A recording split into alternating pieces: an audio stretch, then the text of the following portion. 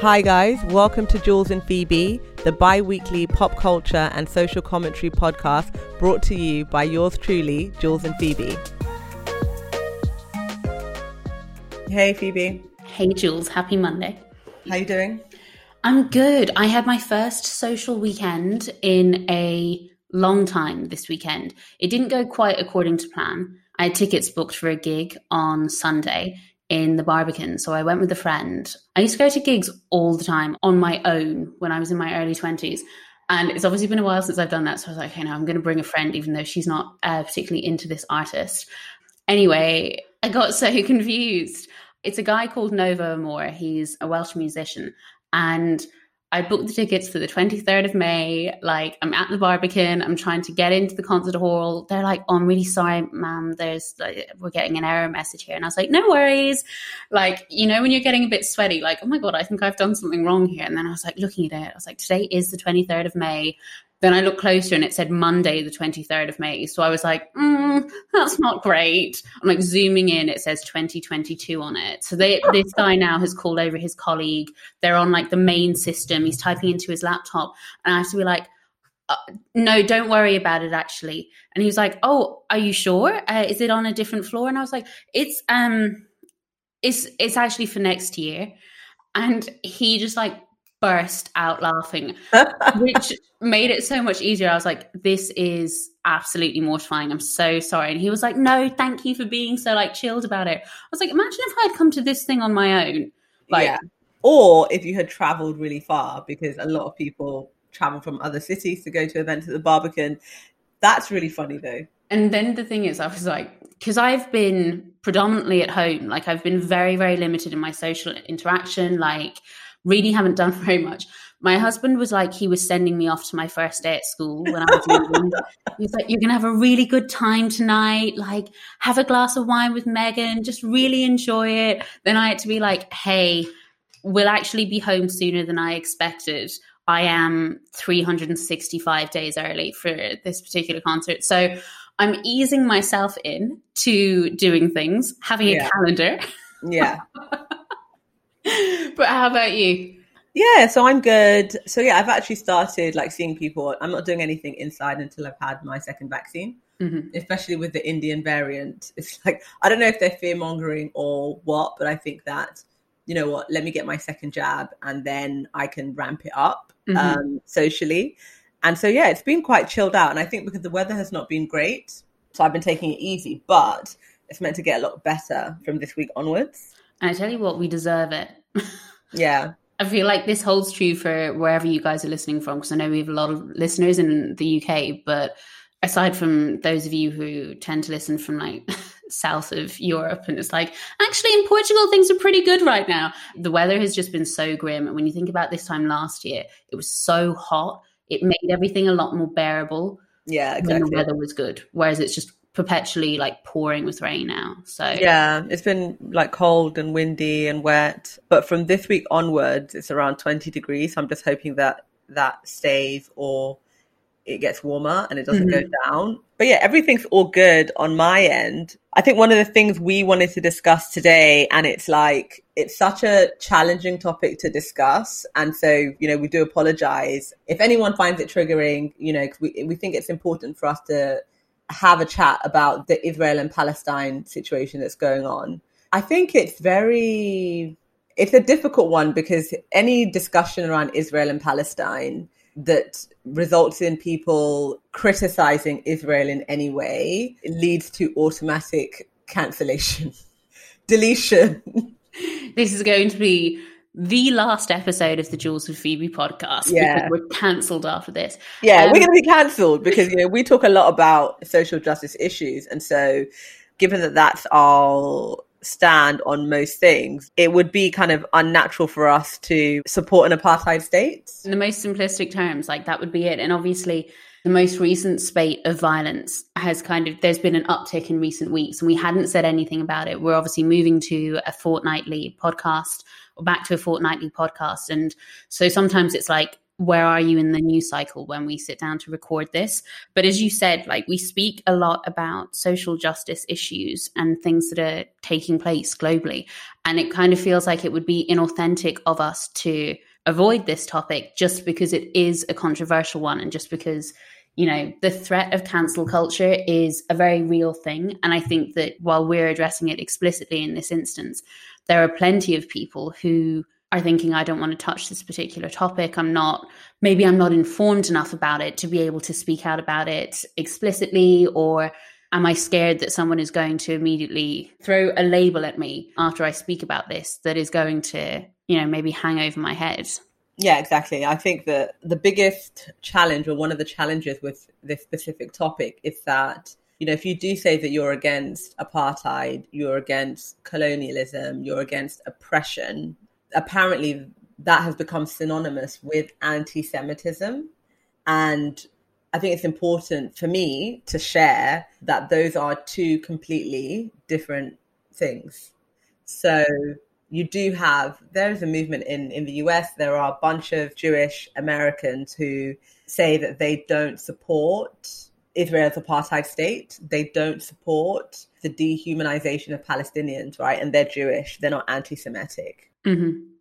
I think one thing that is so baked into, I was going to say baked into the culture, but maybe just baked into societal norms at this point, specifically in the case of the Israel-Palestine conflict, is that we have been fed this narrative where it's like, well, it's much more complicated than that. And I've spent most of my life thinking it just must be more complicated than I could possibly understand, because nobody ever wants to talk about it, and nobody ever seems comfortable in coming out with like explicit condemnation.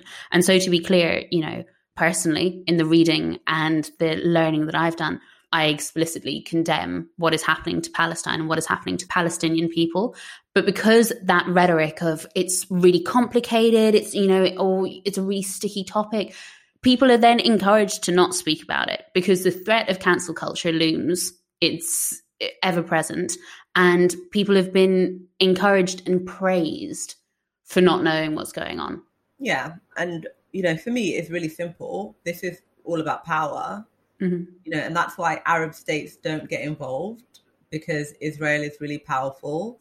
That's why the US continues to give billions to Israel in military aid. Israel has all the power, and everybody wants powerful friends. Mm-hmm. And so that's why it's not a war. You know, it's not a war between like the UK and France where they have like almost equal military power. This isn't what's going on. It really is just a genocide. And yeah, it's really, really horrific. And so that's why I also give a lot of credit to Gigi Hadid, Dua Lipa, people that are using their platforms to speak up, irrespective of all the hate that's coming their way. Yeah, absolutely. And the thing is, in the case of the Hadid sisters, like, their father is Palestinian. And you think about what it must be like to not be able to have that relationship with your motherland. And I've seen people tweeting, Palestinians tweeting, you know, I've held off on saying anything on social media because I really hoped that I would just get to go home one last time. And you think about what kind of Orwellian system are we living in where you have to monitor your social media kind of engagement almost. You mustn't talk about being a Palestinian or supporting your homeland, because then if you try to travel home, someone is going to trawl through your social media and see, oh, well, you're pro-Palestine, so I'm afraid you absolutely can't come in. For people who are maybe listening who are like, no, actually, I genuinely don't know very much about it. Like, I will say that there are a lot of incredible resources that make things super easy and digestible. There's a lot on social media, but obviously you should always be verifying what you're reading on social media. One book that I really enjoyed that I thought was really interesting was My Promised Land, which was by a guy called Ari Shavit, which is by someone called Ari Shavit. And I found that very insightful and quite like factual. Basically, it's anecdotal in nature, but actually the information that it presents is like quite inarguable. I think as well, possibly from a colonization perspective, like Ireland is very pro-Palestine. A lot of protests have been taking place in Ireland. So I feel in some ways I had a more simplified view because, even though I was maybe reluctant to talk about it, I was more reluctant to talk about it in the UK because I didn't really know how people felt about that. And I remember broaching the topic with people, over the past 10 years or so when I've been back in London. And I remember someone saying to me, oh, we probably shouldn't continue this conversation because I don't imagine that you and I feel the same way. And I was thinking like, okay, well, I don't know what that means, because who do you think I am in this situation versus who do you think you are? Because in my opinion, I hope that I would never give the impression that I would be pro-apartheid or pro-genocide, which is what's happening to Palestine right now. But the idea that you could broach that topic, that someone would be like, listen, I know that we're on different pages here, it's a jarring one, because we're watching the decimation of a culture and we're watching the decimation of a country in real time. And I think a lot of us probably feel quite powerless. Yeah, I think we do feel powerless. And so in the grand scheme of things, like maybe we are powerless, but there are a bunch of grassroots movements, right? Centered around, where are you investing your money? Are you giving your money to companies that are funding Israel? And so there are different ways for you to contribute and make a difference. But I think because of the Jewish Holocaust, that's so recent, right? The 1930s, 1940s, this is like modern history. I think that having that as the background to all of this is probably what makes it such a sensitive topic. But we're in a situation where, people look at the Rwandan genocide and we still even look at the Holocaust and we say, oh my gosh, how could it get this far? And it's like, this is a roadmap of really how it gets this far and also how it continues. We look at South Africa. Oh my gosh, how could that go on until 1994? Yeah, we are living examples of how that could have gone on for so long. And one of the people that I look to on this topic is Dr. Norman Finkelstein. And he's a former Princeton professor. His speciality is Israeli and Palestinian relationships and politics. And he is Jewish. And he basically lost his tenureship because he was taking a stand against the Israeli government and received so much hate from people. And there's a really powerful video on YouTube where he's being confronted. And, he says, I don't like playing the Holocaust card, but all of my family were wiped out during the Holocaust on both sides. Mm-hmm. And that's why I'm not going to be silent over what's happening in Palestine. Because I've seen it, because my family have been exterminated. That's why I'm not going to abide by what's going on in Palestine. And the fact that somebody can lose their tenureship over taking a stand against what's happening in Palestine, and that a Jewish person can be called an anti-Semite, shows you why people don't want to discuss this topic. 100%, I couldn't agree more. And I think that the problem is that then Dr. Finkelstein, he then has to constantly be wearing this kind of shield of, yes, well, by the way, like I lost family members, as opposed to his critique of what's happening in Palestine to Palestinians having merit all on its own. He is being forced to almost weaponize his loss and his family's loss. Yeah, because everybody's weaponizing this. And so it's very difficult that you can't have an objective conversation around it. And, we said before in this podcast, and actually it's something that I'm kind of thinking about more as we're recording this episode today, but that sometimes people care more about being called racist than they care about behaving racistly. And in the context of Israel and Palestine, what people are afraid of is being called an anti-Semite, because that label gets thrown out immediately. I feel like we should be able to have some kind of perspective here. What's happening in Palestine is fundamentally wrong. And it's quite literally an ethnic cleansing. And if you care enough to do the legwork on that term ethnic cleansing originated, I think, in the 90s in the context of the Yugoslavian war. And it was terminology used. We are deliberately ethnic cleansing. And that is what's happening. It's unfathomable to me that we can talk about colonization, and you and I talk about colonization as a scourge a lot. I talk about it in the context of Ireland. Ireland is barely 100 years old, and the work that's had to go into reworking our constitution, even in that short period of time, because of colonization and because of the scars that run so deep, and where religion then gets entrenched in colonization, everything like that. Why is it that we can talk about that so easily when it's, okay, well, the UK is objectively the bad guys, or Belgium is objectively the bad guy, France, Spain, Portugal, whoever. What Israel is doing is wrong. Yeah, but I think, like we've said, it's really because of the Jewish Holocaust that makes it so difficult, because the UK was never colonized, right? The UK has always been the colonizer. The UK was never brutalized in the way that it brutalized Ireland. So it's so easy to objectively point the finger in the UK and just be like, you guys suck, right?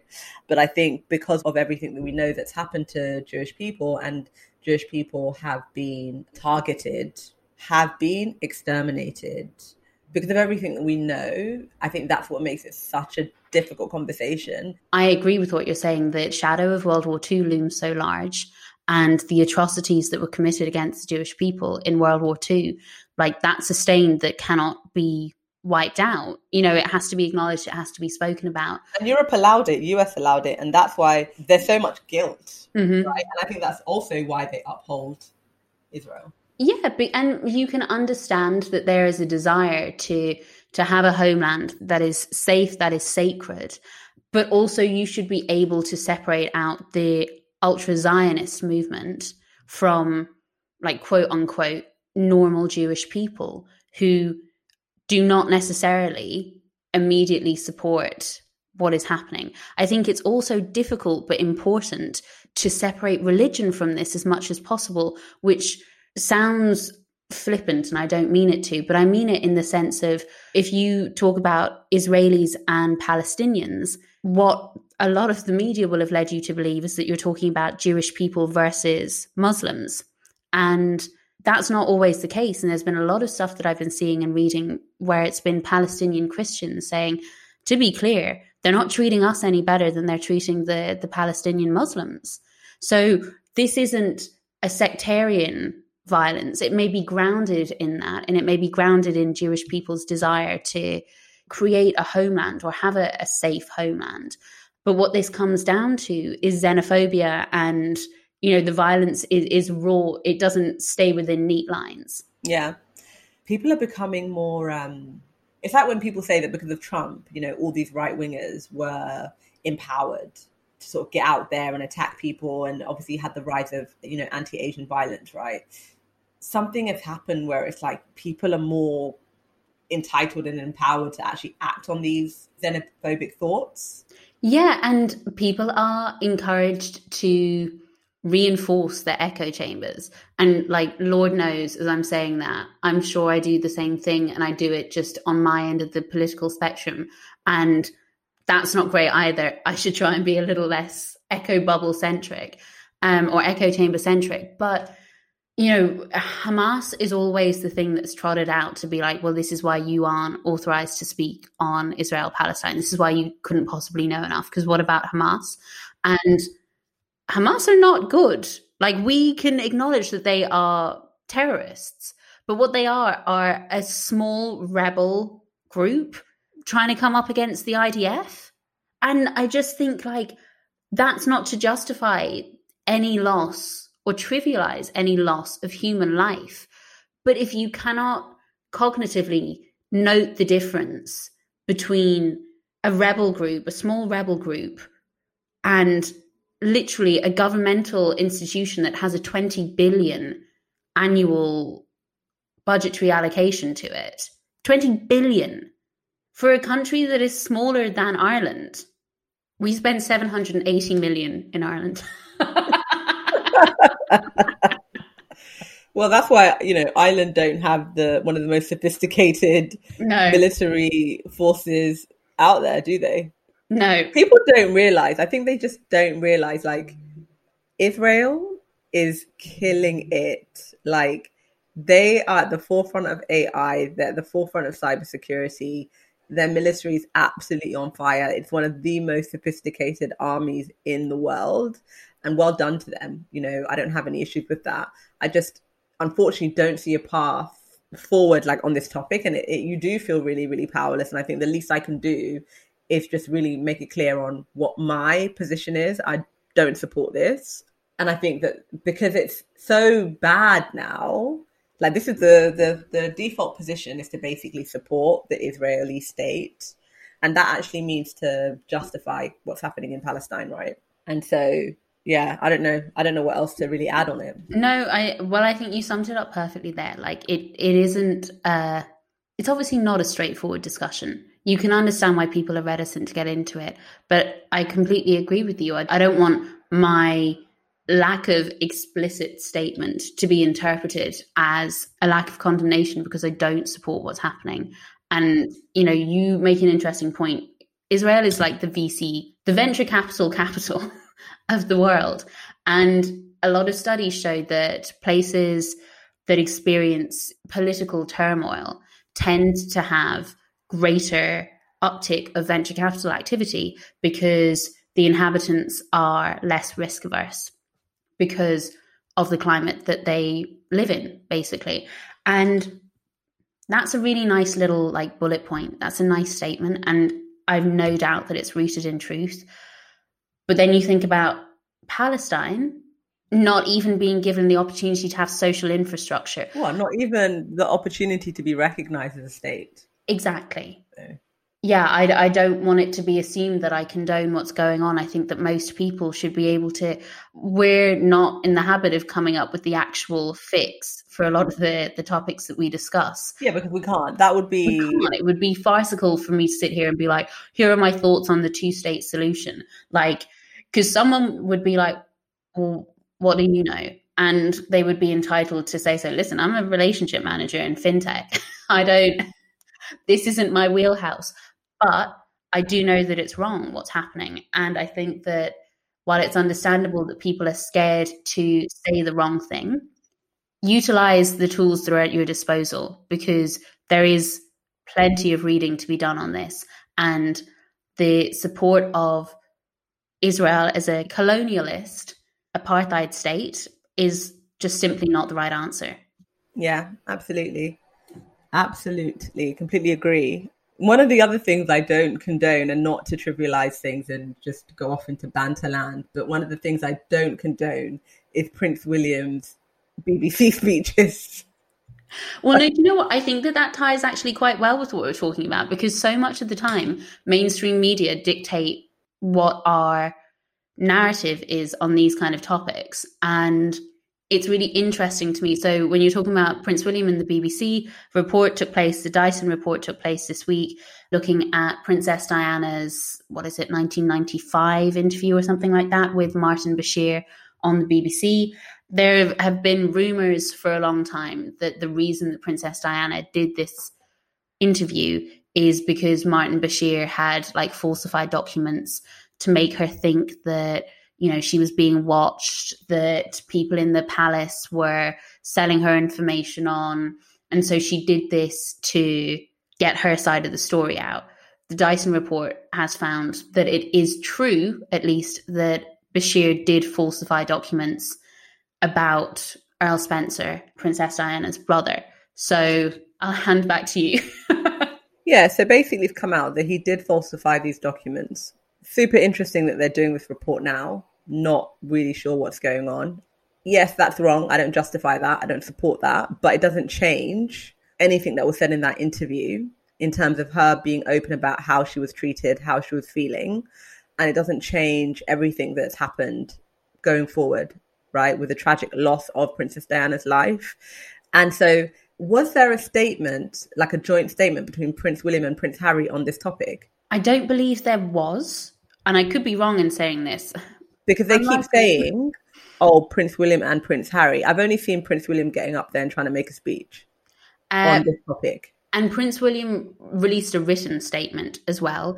But everyone and this is your first episode of the Jules Phoebe podcast, in which case, by the way, this is a Harry and Meghan Stan account. You already know our standing. I think that Prince William's statement on it, which was very much so like, because of Bashir falsifying these documents. We basically can't take anything that was said in the interview seriously. This contributed to my mother's paranoia. It made the relationship with my father worse. Like, this interview should never be aired again. William is driven by a desire to protect a crown that he is scared he might never get a chance to wear. Yeah. And I think that the attitude is always, I hope no one realizes how pointless we are. Absolutely. They're so pointless. And so I've had this whole like story running in the background, but then what really stood out to me was basically Prince Harry's documentary. I think it's just been released. It's called The Me You Can't See. And he's the executive producer along with Oprah. And it's basically a mental health series. And he's really opened up, you know, about his family and just saying that there's just a cycle of emotional neglect. And, you know, his father was neglected by his parents. And so even when they were having trouble as boys, his dad was like, well, that's how it is. You know, I experienced it. You're going to go through it. And then he's also really open about the fact that my mom was always targeted. Forget this Martin Bashir interview. You know, he was saying that from when they were like young boys, they would be like in the back seatbelt strapped on, and just like press are just chasing them. And he was like, there was no protection, right? So this didn't happen after that interview. This was her life from the beginning. And he was saying that, you know, she was especially targeted because she was in a relationship with an Asian person. She was in a relationship with someone that was not white. So he knows the things that were being said behind the scenes and everything that was going on around that.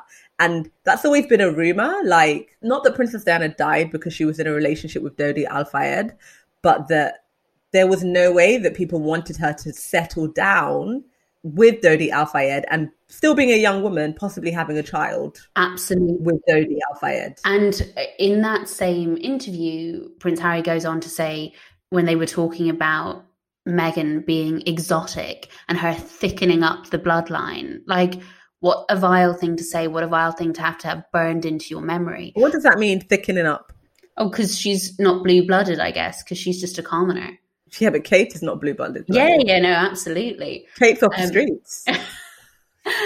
And it's so interesting to me to see now how the media, particularly in the UK, are gleeful about this Dyson report. You've got the Mirror, you've got the Mail, you've got the Mail on Sunday, whatever, like all talking about, oh, BBC report, falsifying documents, Princess Diana betrayed, as though they don't also feed so massively into this cycle, as though until Diana died, that they weren't doing the same thing. There was a really interesting article I read this morning on Jezebel talking about, because of the time of day when Princess Diana died, all of the Sunday morning papers came out. So you had the Sun, the Mirror, whatever, the Mail, all being like, idiot Diana mortifies William. William asks her to plug her brain in, all of this kind of stuff, like that she was the brain dead princess.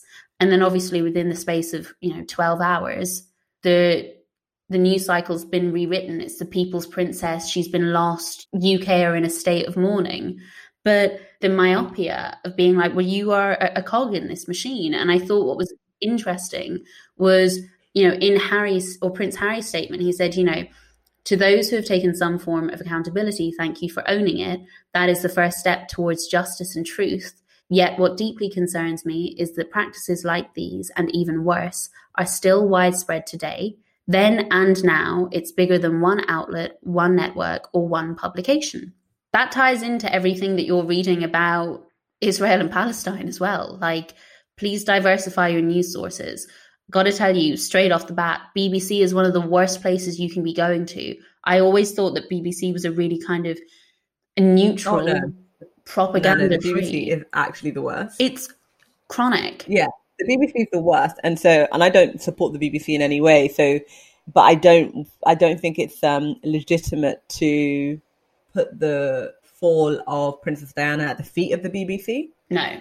So that's kind of where I kind of disagree. But like, I do not support the BBC at all. I think the BBC is complete trash lately, and for many years. And it's becoming more and more clickbait. It's becoming more and more right wing.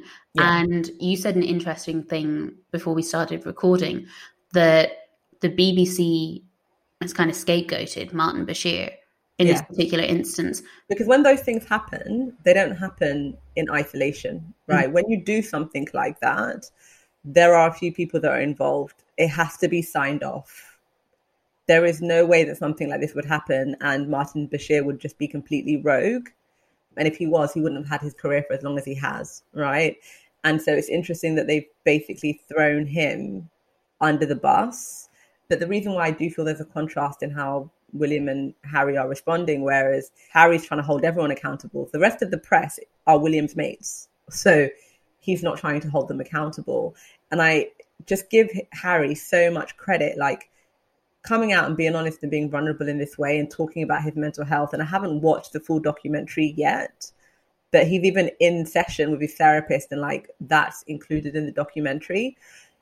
Especially with COVID, mental health, we do not see the repercussions of how people's mental health has been impacted. And it's important for stigmas around mental health to be thrown in the bin. And so whatever you think about Prince Harry, whatever you think about Oprah, and you've got other like famous people in this documentary as well, and people who are not famous in this documentary series, from what I've seen so far, it just seems like a powerful piece of work that is really, really necessary. Yeah, I agree. I think that we have to be talking about the things that make us uncomfortable, because it's only through talking about them that you get comfortable with that discomfort. And I know that that's such a trite, it's such a Dr. Phil thing to say, but I think it's really true. The first time you try to talk to someone about your mental health, it is probably going to be frightening. It's probably going to be difficult. But the second and third and fourth, it will just continue to get easier, because you will think, it takes more energy for me to conceal this. It takes more energy for me to lie than it does to just be like, this just is what it is. Yeah, exactly. And it's Mental Health Month in the UK. So I'm not sure if that's globally, but it's definitely Mental Health Month in the UK. And I've been very touched by people kind of sharing their experiences, obviously, you know, on Instagram, but like on platforms like LinkedIn, because I think that when you share it in a professional context, or when someone like Prince Harry speaks up about his life, which is meant to be the most privileged person, and says, no, it's hard for me too. Like, I have struggled to cope with things too. When you have people in a professional context saying, oh, I've struggled with this, I've struggled with that, I think it makes it easier for people, because a lot of time people feel that they have to separate these things. It's not something that they can talk about. And if you do talk about things, it's not always going to be received well. Right? It might be really, really, you know, it might just be received absolutely awfully and make you not feel great. But there are people that you can go to. And so, you know, and women, I can't remember what the data is, but I think last time I looked, it was like 1 in 5 women experience mental health issues at some point in their life.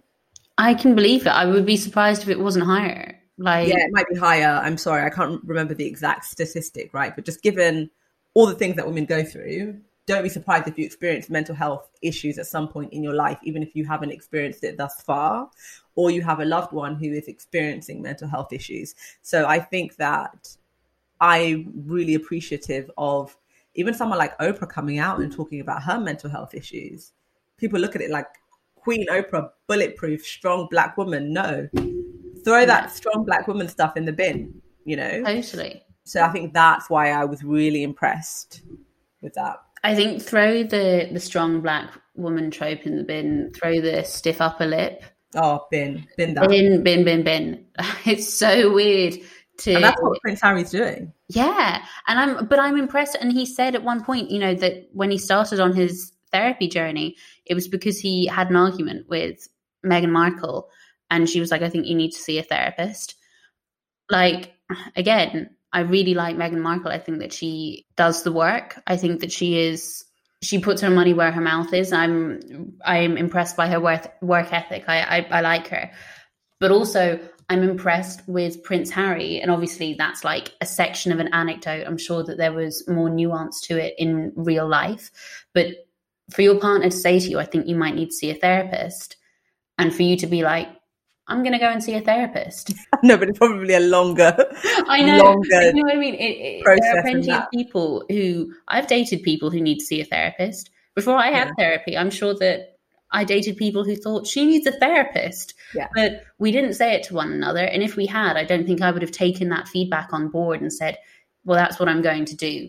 Like someone's recognized this about me objectively. So that speaks to you as well about the power of like positive feedback. If someone's committed to you and to your future, and they see you and they think there's a way that you can be happier than this, like there's a power and there's a love in that as well, I think. Yeah, I completely agree. And there's a lot of information that's being shared at the moment, a lot of research that's being done around how millennials have nowhere near as much wealth in their lives in comparison to like their parents when they were the same age. Black millennials are doing worse than their white peers, right? And so I was talking about this to someone. I said, yes, passing down wealth is really important, right? Because in terms of money is inherited. Okay.